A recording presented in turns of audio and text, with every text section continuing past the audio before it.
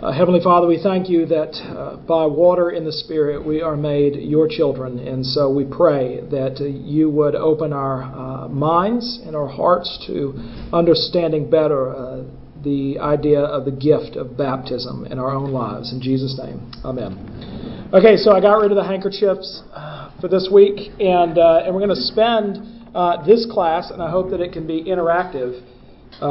Is that better? Yeah, it's a little bit better than the feedback we had before. Talking about the nature of baptism, because there were some really good questions that came up at the end of the last class. And so talking about what baptism actually is and what it does for us as believers. To that end, it's a limited time offer.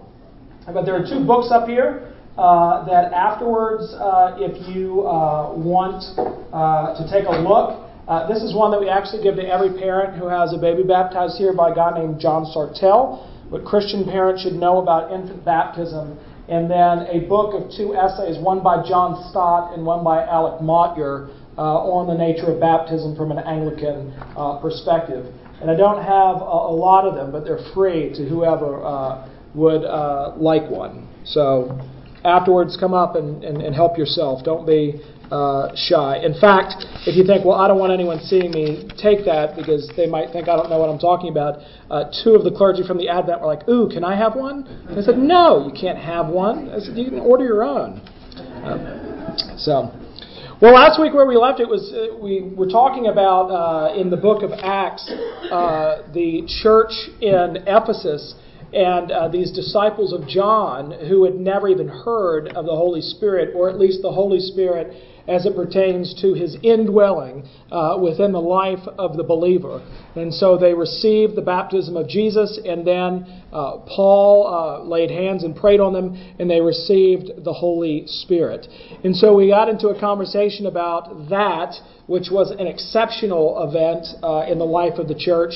In fact, it only happens two other places.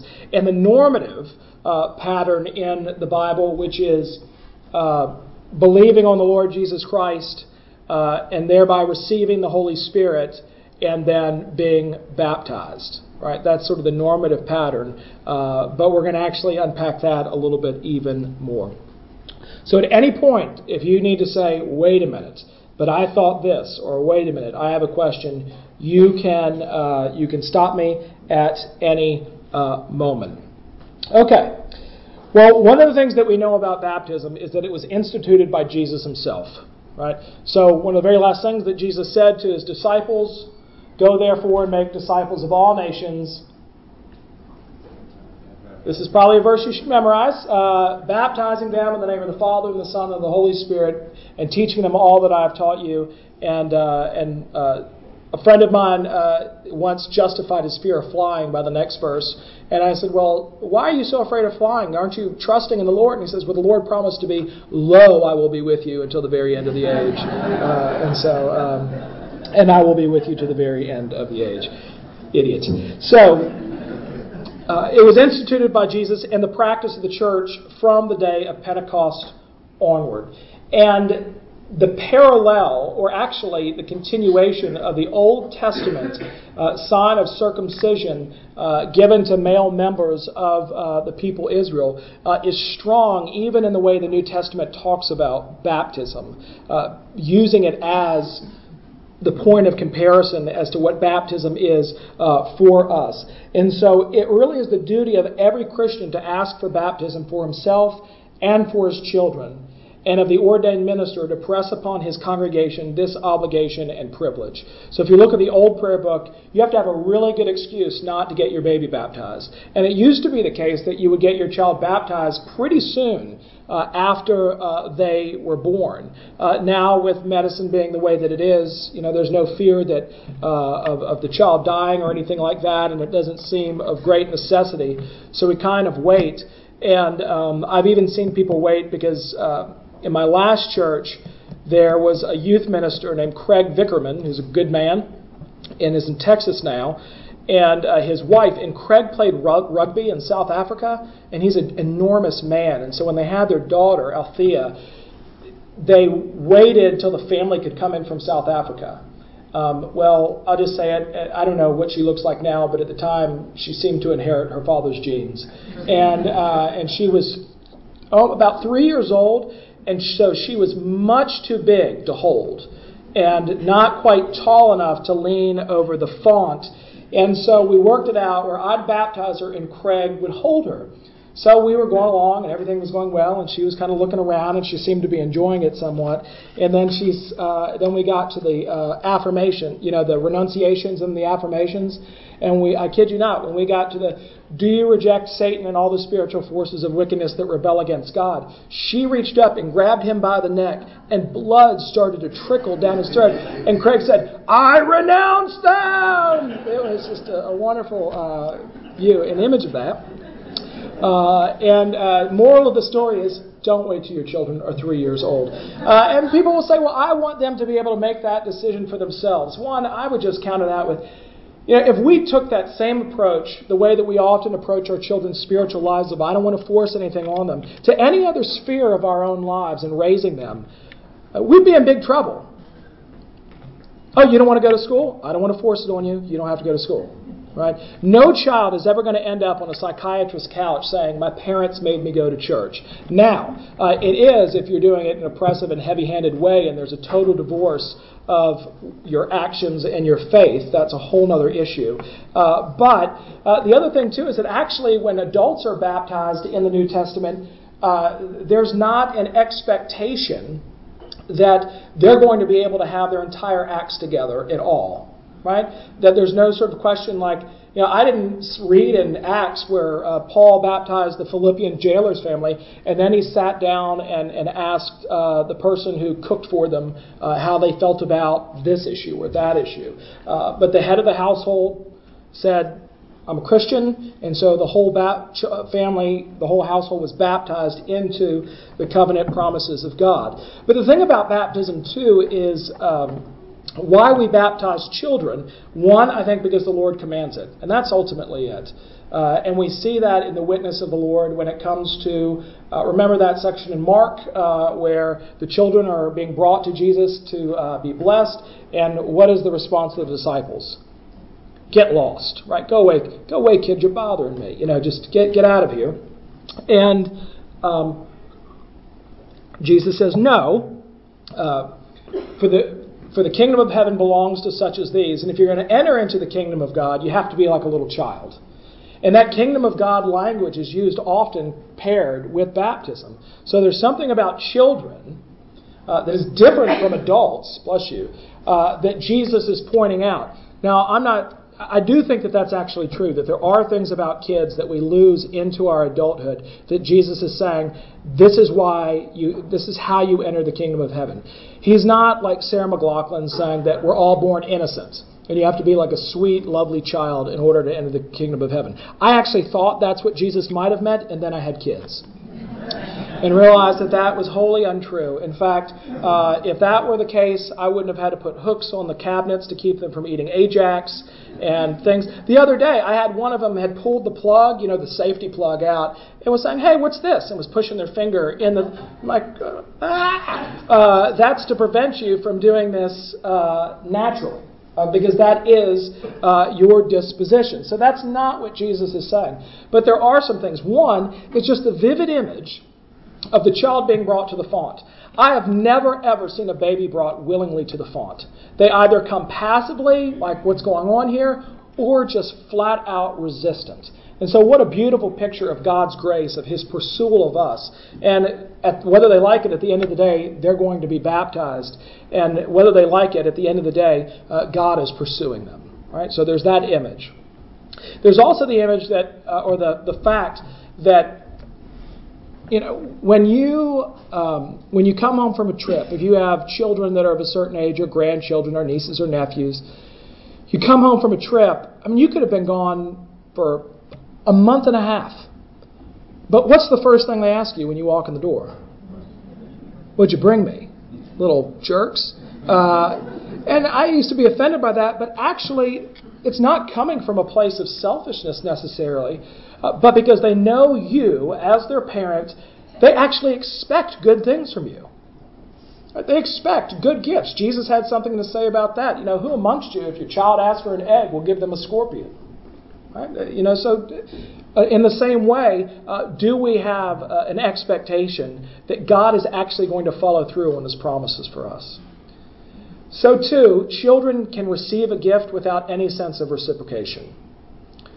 I mean, no worse feeling in the world than going to a Christmas event and somebody hands you a gift and you have nothing to give them in return. You actually had no intention of giving them anything. And so what you do, like most good Christians, is you lie and you say that you left their gift at home and then you look for something to re-gift later on and take it over. None of y'all do that over the house. Or how many of you have thrown a party where you're inviting people only because they've invited you to the last one?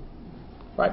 Adults love to keep things even. I've never taken my children out to a nice meal and have them push back from the table and say, "Dad, next one's on me." Never has that happened. No, I mean, they're not even aware of a check. And if they were, they're like, "Of course you're going to get it." And that actually was a very funny thing for me when, as I got older with my parents, when finally my dad got to the point where he would no longer make eye contact with me, saying, "It's time for you to pick up your own tab." But in the same way, those are things that Jesus is saying that are representative of what it means to enter the kingdom of God and how we enter the kingdom of God. And so sacraments, that's another thing. When we talk about communion and baptism, how they work and their effects can't be separated one from another. So it's not as if communion is received and given in one way, and baptism is something wholly separate from that. And so what I mean by that is this. Is Holy Communion and baptism, is that from God to us, or is it from us to God? It's from God to us, right? Right? It's about divine initiative of Him pursuing us and seeking us out. And so that's why one of the reasons why we changed our communion prayer was there was in the midst of that communion prayer that the Scottish Church gave us, that the Scottish Church gave us, that in the midst of the communion prayer, I like the language, and it said that here we present ourselves, our souls and bodies, to be a reasonable and holy sacrifice unto Thee. Remember that? Well, that came in the midst of the communion service. You said that, then you received communion. Well, that's backwards. That's totally backwards. Because it makes it sound as if, Lord, I realize that, yes, your sacrifice on the cross was enough, but hey, I got a little part to play in this, and then I come forward to receive as if I bring something to the table. Whereas the real prayer book, the 1662, has that prayer of presenting ourselves as a holy and reasonable sacrifice when? After we receive communion, right? Divine initiative, we come forward and receive, and then as a response to that, we say, I'm yours. I'm totally yours, right? Because if it was the other way around, we'd be in real big trouble. And in the same way, with baptism, we bring nothing to the table. It's about God's initiative toward us. Now, if you look at the articles, what it says about the sacraments, and again, what it says about communion is true about what it says about baptism. It says that those who rightly receive them. So when it comes to communion, you can come back at me on this if you want. What is it that makes Jesus present in the communion? The faith of the believer. The gifts of God for the people of God. Take and eat this and write it. What do you receive Him by faith? And feed upon Him in your hearts by, how's it go? I do this by faith with thanksgiving. Thank you. I do this for a living. So faith is an essential element into rightly receiving it. So that's why in the article concerning Holy Communion, it says that those who come forward and receive Him in faith rightly receive the body and blood of Jesus Christ. Not literally, it's not transubstantiated, but you do feed upon Christ in a spiritual manner. But those who come forward that do not have faith, what do they eat? Really stale-tasting crackers and port wine. And in fact, it goes on further, and this is echoing Paul's language in 1 Corinthians, is that actually you're eating and drinking condemnation upon yourself. And so in the same way, if I were just to go out and baptize every child indiscriminately, thinking that that would be effective, it would make a mockery of the sacrament. Right? Because what we have in our tradition are what? Who stands in... Now, this is one thing I wish that we still did. In the old baptism service, when we asked the parents and the godparents questions, they answered on behalf of the child. Now, they still do that, but you did it in such a way that you actually said, do you desire to be baptized? And what did the parents and godparents say? I do. Were you baptizing them? No, who are you baptizing? Baptizing the child. And we pray that God has instilled faith in that child that they might rightly receive. So I'll every once in a while get someone to say, hey, I was baptized as a baby, but I didn't come to faith in Jesus until later on in my life. I need to be rebaptized again. And I said, no, you don't, because you rightly received your baptism in the first place. Right? It was efficacious, if you will. And so all the sacraments begin with the statement of what God has done for us in Jesus Christ, not a sign of what we do or who we are. And there are, as Paul talks about, passages in Scripture where he talks about the Red Sea being a baptism into Moses. And so God's chief grace to undeserving sinners is his plan to unite them to his Son. Okay. And so now, with baptism signifying the ritual cleansing that was apparent in the Old Testament, it signifies to us, this is an important word, it signifies to us the forgiveness of sins, and it signifies to us the gift of the Holy Spirit. But there is a difference between the meaning of baptism and what it signifies and its effect. The difference from what it signifies to how it operates. So if you look at the Catechism, it says that it's an outward and visible sign of an inward and spiritual grace given unto us as a means whereby we receive the same and a pledge of assurance thereof. And so there are three main views that I'm just going to walk through real quick of the relation between the visible sacrament, right? The water, or if you want to take this to communion, the bread and the wine, and the invisible grace. One view is that the sign always conveys the gift automatically by itself, so that all those who receive the sign also receive the thing signified.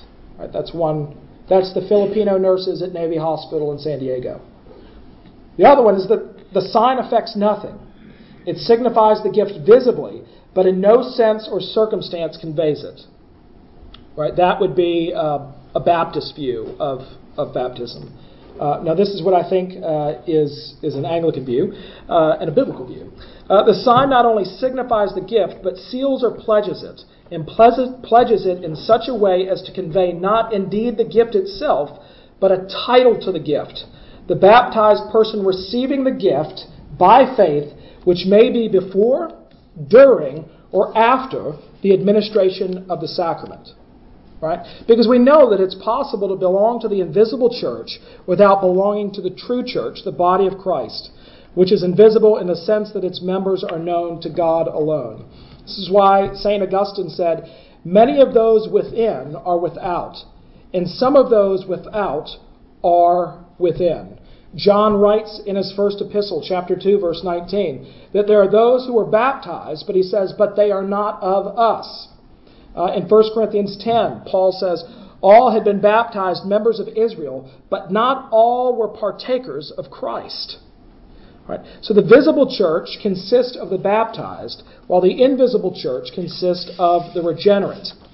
The best biblical example of this is Acts chapter 8, verses 13 through 24, where Simon Magus, if you have ever read Simon the Magician Simon the Magician, it says that he believes, and he's baptized, and then Peter and John come along there, and it says, well, let me just start here.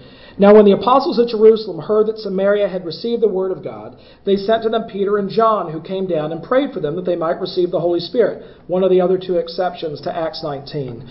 For he had not fallen on any of them, but they had only been baptized in the name of the Lord Jesus. Then they laid their hands on them, and they received the Holy Spirit. Now, when Simon the magician saw that the Spirit was given through the laying on of the apostles' hands, he offered them money, saying, hey, give me this power also, so that anyone on whom I lay my hands may receive the Holy Spirit. But Peter said to him, may your silver perish with you, because you thought you could obtain the gift of God with money. You have neither part nor lot in this matter, for your heart is not right before God. Repent, therefore, of this wickedness of yours, and pray to the Lord, if possible, the intent of your heart may be forgiven you. And then he talks about gall and bitterness, and Simon is upset, to say the least. Well, and what we have here is Peter stating clearly, you've been baptized, but what? Your heart is not right with God. And this is not him saying, you slipped a little, or you've just simply misunderstood the nature of the Holy Spirit in the same way that John's disciples did in Acts 19. But you have no part of it. Right? You've been baptized, but your heart is in such a state that it can't receive the blessings of baptism. And so, yes, you've been baptized, but you've not received the Holy Spirit or anything that it signifies. So too, Paul in Romans, I'm going to turn here, Romans chapter 2 and verses 28 and 29. For no one is a Jew who is merely one outwardly, nor is circumcision outward and physical. And he's actually talking about baptism here. But a Jew is one inwardly, and circumcision is a matter of the heart, and by the Spirit, not by the letter. His praise is not from man, but from God. And before that he said, who's the faithful guy? The one who is circumcised and then goes off and does whatever he wants, or the one who is uncircumcised but is faithful to the Lord? Who's really circumcised there? The one who's not been circumcised. He's actually been circumcised. The circumcision of the heart. So, when we baptize a child, one of the things that let me just say this about that. Justification and regeneration are two sides of the same coin. It's impossible to be regenerate without being justified. Right? Now, regenerate is a biological term, where justification is a legal term. But when we talk about justification in the Bible, how do we describe justification? It's by what? Right? Yeah, by grace through faith.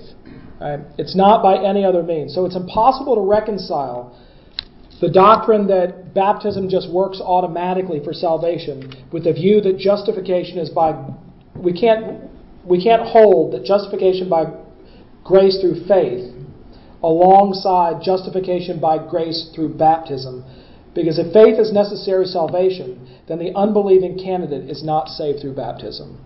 Now I realize I'm getting into some heady waters here, but we'll flesh it out in a minute. So that's what it means to rightly and worthily receive.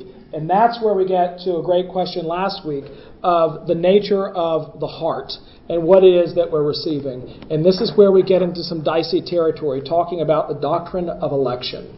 Right? There are biblical passages, one very clear one, where you can actually be saved in your mother's womb. Anybody know which one that one is? Who said John the Baptist? Free cup of coffee, Shirley Ann, right for you, in the back.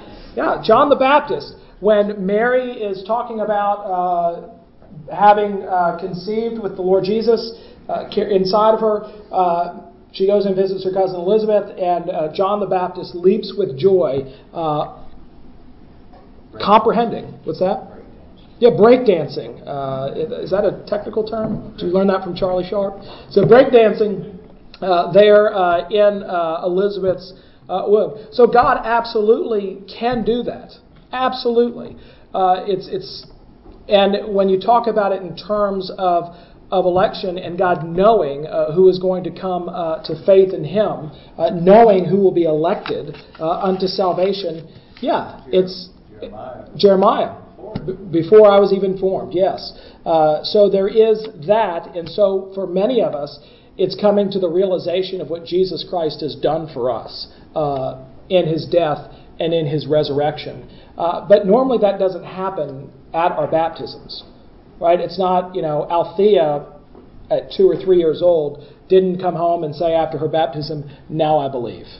Right, I get it. But we dedicate them unto prayer that they would appropriate that faith for themselves. It's not only a sign of the covenant membership, but a seal or pledge of covenant blessings. Baptism does not convey these blessings to us, but conveys to us a right or title to them, so that if and when we truly believe, we inherit the blessings to which baptism has entitled us. And so I've even run into... So I don't want to say that faith and baptism are not simultaneous, because because we don't see that in the New Testament. So even in the New Testament, we see adults believe and then they're baptized. And in our tradition, children are baptized and then they believe. And I've even run into people who have been baptized in Baptist traditions and they don't become Christians until later on, right? And so that is actually the normative pattern. Since the sacrament is a visible word, that's a wonderful way to do it, and we call it that. So baptism and communion are visible words that are given to us. We have the preached word that you hear, but you actually get to see the gospel played out in those two sacraments. And it's the function of God's word to arouse faith. That's Romans 10. The sacraments stimulate our faith to lay hold of the blessings which they signify and which they entitle us. Archbishop Usher, not to be confused with a rap artist, said, as baptism, I thought that was funny, Usher, as baptism administered to those of years is not effectual unless they believe, so we can make no comfortable use of our baptism administered in our infancy until we believe. All the promises of grace were in my baptism, estated upon me, and sealed, he was Archbishop of Canterbury, and sealed up unto me on God's part. But then I come to have the profit and benefit of them when I come to understand what grant God in baptism hath sealed unto me, and to actually lay hold on it by faith. St. Jerome said, they that receive not baptism with perfect faith receive the water, but the Holy Ghost they receive not. And so, this idea throughout the scriptures in which the Reformers tried to articulate, which was no easy thing, because right now you might still be saying, I have no idea what you just said. What we're saying, one, is that baptism does not save you any more than me pouring gasoline on you makes you an automobile. Okay? Doesn't work. But nor is it just a sign and that's it, that God is actually able to effect through the visible word faith in the believer. And the understanding of it is it parallels circumcision in the Old Testament of bringing the child into the covenant promises of God, which they are to appropriate for themselves. As I said last week, that's why confirmation is so important. And right now in our own denomination, there's a very strong move and may actually succeed in getting rid of confirmation altogether or making it optional. Because we've slid into a bad place thinking that baptism is the end-all, be-all, and there's no place for a public declaration of faith in the Lord Jesus, which is what confirmation is. Right? So there comes a point, and if you've never read the Catechism in the 1662, it's really great. And it's not just for children, but it talks about all the questions, a lot of what we're talking about. What is the outward and visible sign or form in baptism? Answer: water, wherein the person is baptized in the name of the Trinity. Question: what is the inward and spiritual grace? A death unto sin and a new birth unto righteousness. For being by nature born in sin and the children of wrath, we are hereby made children of grace. Well, what is required of persons to be baptized? Repentance, whereby they forsake sin, and faith, whereby they steadfastly believe the promises of God made to them in that sacrament. And then a really good question: why then are infants baptized when they cannot, by reason of their tender age, they cannot perform them? Because they promise them both by their sureties, that's their godparents, which promise, when they come to age, themselves are bound to perform. Meaning what? That's not the end of the road. Right? That's why godparents are so important. And so many people pick their godparents like they pick bridesmaids and groomsmen. Right? Or that's the consolation prize because they didn't ask them to do bridesmaids and groomsmen. And every once in a while I'll ask, well, what are godparents for? And people will say things like, well, if we die, that's where the kids go to live. Like, try that, arguing that in court. I don't know where that idea came from. I've tried to find it. It's certainly not in the Bible, and it would be a good thing for that to happen. I'm not saying that's a bad thing, but that's not what godparents are for. In fact, when you pick a godparent and they stand with the child at the font and they make these promises, what they're promising and what you've ceded to them is an authority to override even you in your parenting them when it comes to spiritual matters.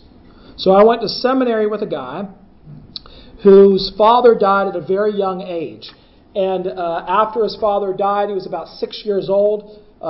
His mother was obviously distraught and wanted some comfort and solace, and so they began to go to the local village church. And they did that for a number of years until he was about 8 and his sister was about 10. And then his mother married a Muslim man. And at that point, abruptly, they stopped going to church. They were going to the mosque. They were receiving instruction there. But he and his sister had a godparent, a godly woman, who was underground discipling them, passing them things, books to read, praying for them, relentless in her pursuit of living out the vows that she made. And because of that, he says, that's why I'm about to be ordained to minister the gospel, because she took her vows seriously. Right? And I mean, I hate to do this, and I don't want to limit the Lord, but what if she had just said, well, I guess that's just the way it's going to go?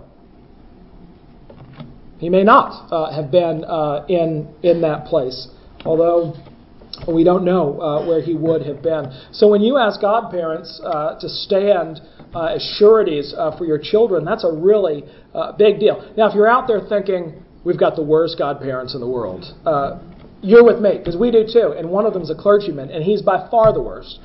He shows zero interest in the spiritual life of my child. But we do have some godmothers who are very good about keeping track of our girls and encouraging them in their faith in the Lord Jesus. So there's a full expectation that there's going to come a point in time, and that's why we have confirmation, where the kids are going to get up and say, those promises that were made for me in baptism, I now appropriate them. I've come to the age of consent when I can say that I've obtained my spiritual majority, where I can now say that those promises made for me, I'm ready to lay claim on the benefits.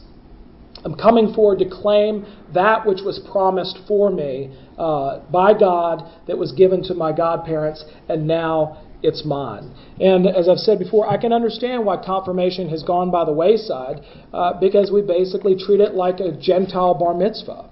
You know, you magically turn 13, and I wish that we were able to get away from that. But the fact of the matter is, it's a wonderful opportunity for us at the Advent, especially through Cameron Cole and the youth ministry, to evangelize and to disciple these kids. Many of them come to know the Lord Jesus in the middle of their confirmation classes. And that's why we don't do away with it.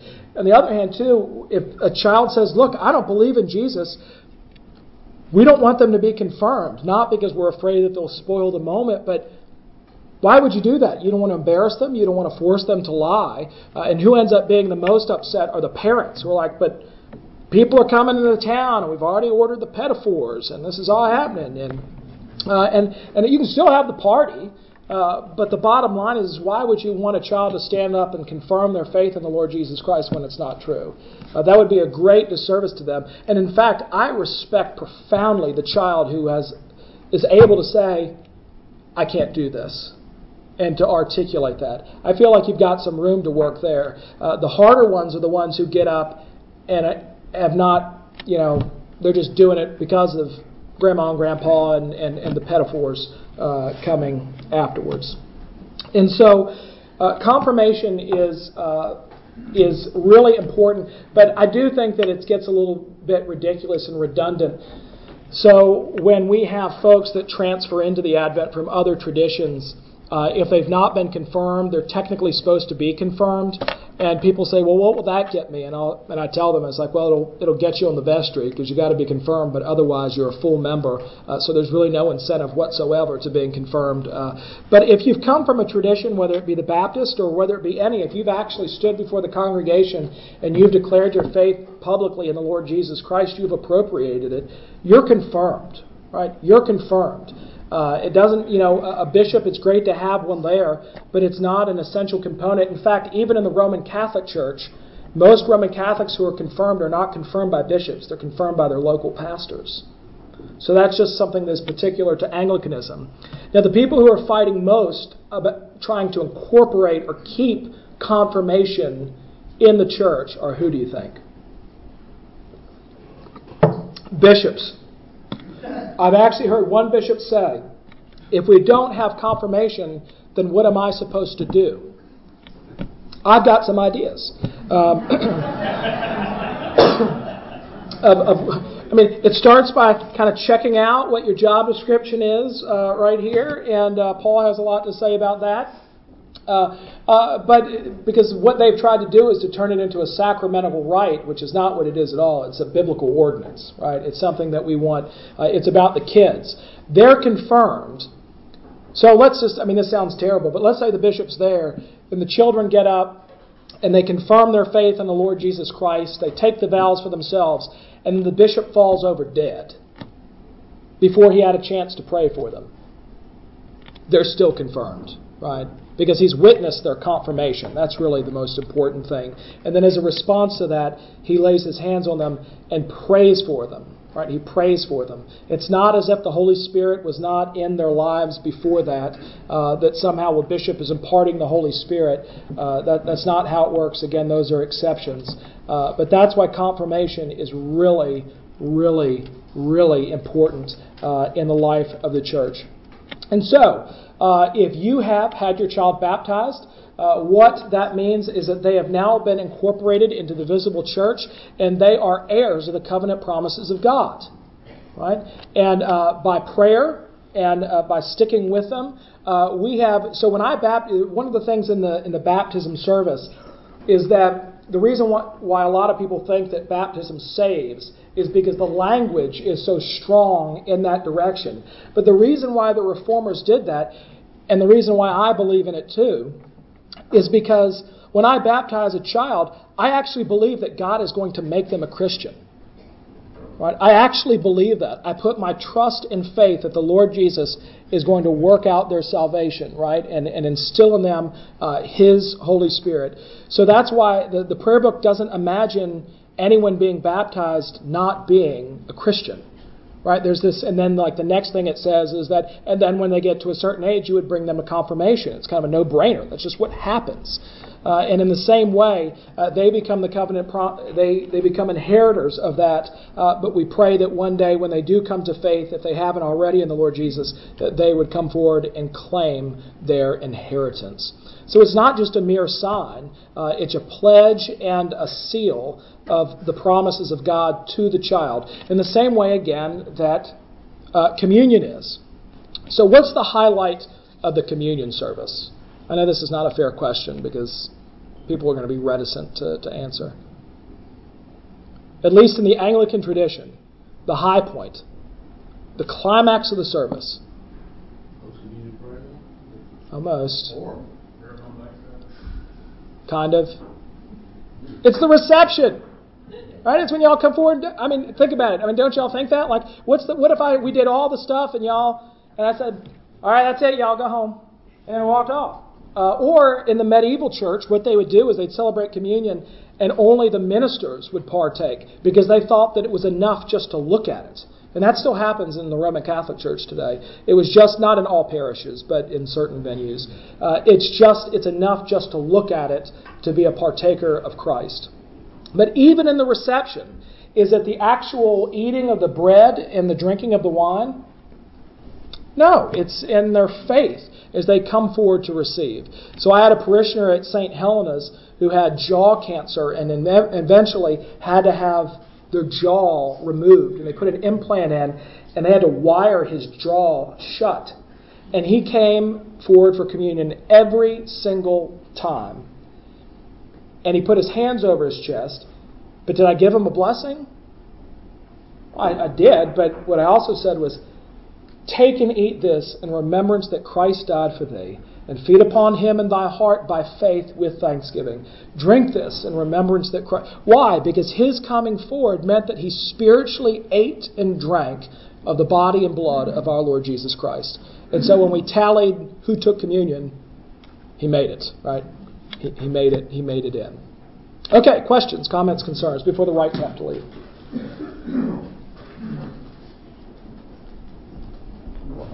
Why are Catholics... I can't hear you.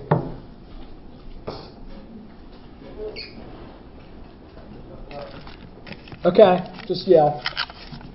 Why are the Catholics resistant Protestants? Yeah, that doesn't bend me out of shape all that much. I have a family. Why are Protestants, or for the most part, non-Roman Catholics, not admitted to communion in the Roman Catholic Church?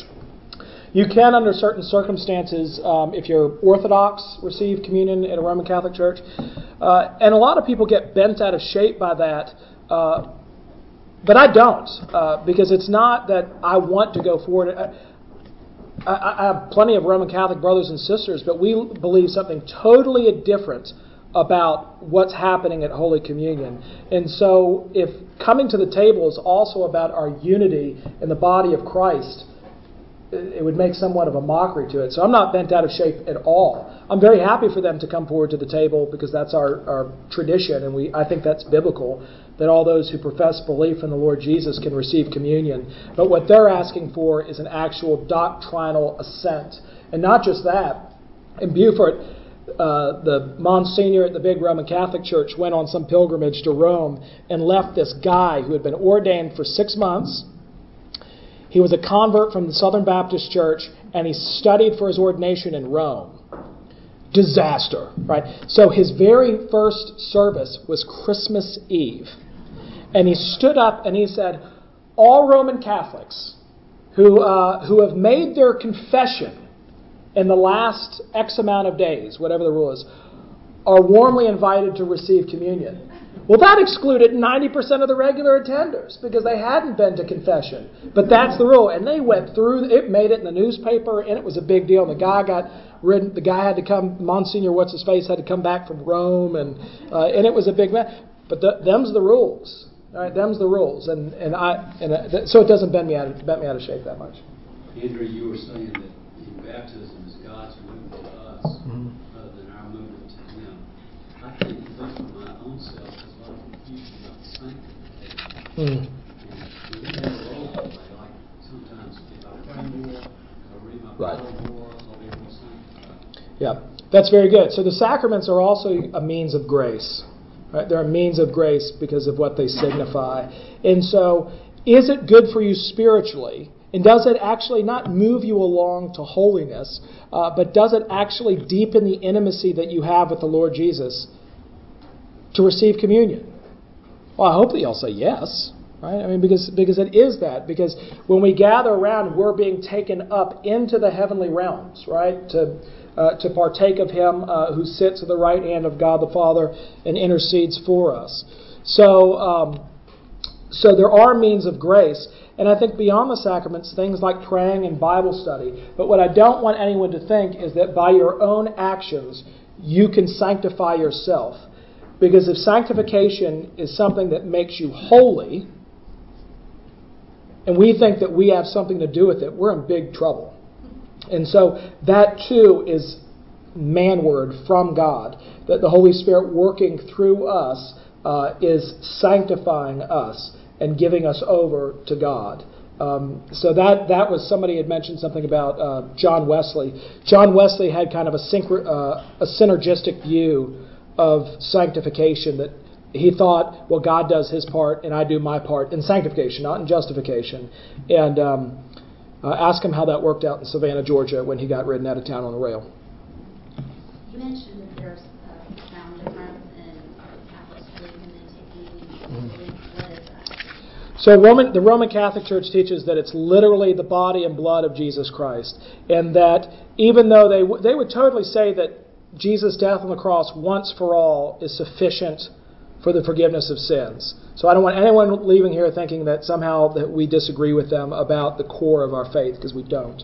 But what they believe is that it literally becomes the body and blood of the Lord Jesus, and which is why they have services of benediction, where they actually have adoration of the Blessed Sacrament, because they believe it's literally Jesus. And at communion, it becomes a representation to God the Father, a sacrifice to Him. So it's a reenacting of what happened on that Good Friday in Jerusalem, which is why sometimes you'll hear the Roman Catholic priest say, this Mass is celebrated with intention for Bill Smith. The idea being that you have this service which would give merit to Bill Smith while he's in purgatory that ultimately might get him into heaven. Or it might be celebrated with the intention for the people of Nicaragua or something like that. So the big difference, though, is we don't see it as a sacrifice. That's why we say who was once for all satisfaction, oblation for the satisfaction for all the sins of the whole sins of the world. But what we see it as is not just, again, a mere memorial either, that we do believe that we spiritually eat and drink of the body and blood. But that means after communion, like the prayer book used to say, any leftover bread, give it to the curate. Let him go home and make a sandwich out of it. Now we think, when we do that. But the fact of the matter is the Lord consecrates as much as He eats. And it remains bread, it remains wine, and except for those who partake of it in faith. I don't know if that helps, Kelly. There are some churches that seem to make a very big deal with baptism by immersion, or dunking or whatever. What is the spiritual answer to that? Because I went to a church in grad school that because I was baptized as a baby, they told me it didn't take. That you had to be baptized by immersion for it to take. Do you know what I mean? Yeah. Yeah, sorry, I said I was going to end, but y'all can leave, sorry. I'll be in there in a minute. But so actually, the New Testament, Paul makes a couple of comparisons. And one, he talks about being baptized in a cloud. He also talks about the baptism in the Red Sea, where they came through on dry land. And so, making those parallels, the mode of baptism is inconsequential. If I've hammered away anything, it's not about the actual act. It's not, this would be a difference between Roman Catholicism and Anglicanism. It's not about the right. It's not about me saying the right words and doing things the right way. It's about faith, right? Which is why in our tradition, y'all can totally baptize somebody if you want. And it counts. It totally counts. And so I would just say to them that, I think that the New Testament is not insistent on the fact that you have to be baptized by immersion. I think the point that they would make is they would say that biblically, from their perspective, you have to be baptized as an adult by immersion. That being baptized as a child doesn't count. And I'll argue with them over that. But in fact, funny enough, the Orthodox do immerse their babies. So they actually take the baby and they dip them in the water. But that still wouldn't count for them. You mentioned what Wesley thought, and you also mentioned not to confuse sanctification with justification. That's right. I'm sure that's another 2 or 3 Sundays, but at some point that would be nice to understand the difference. Yeah, and that's key. That was one of the big fights in the Reformation, was understanding justification as distinct from sanctification. Absolutely essential, and we will. All right, y'all, you can write me angry emails. I get them all the time now. Go in peace to love and serve the Lord.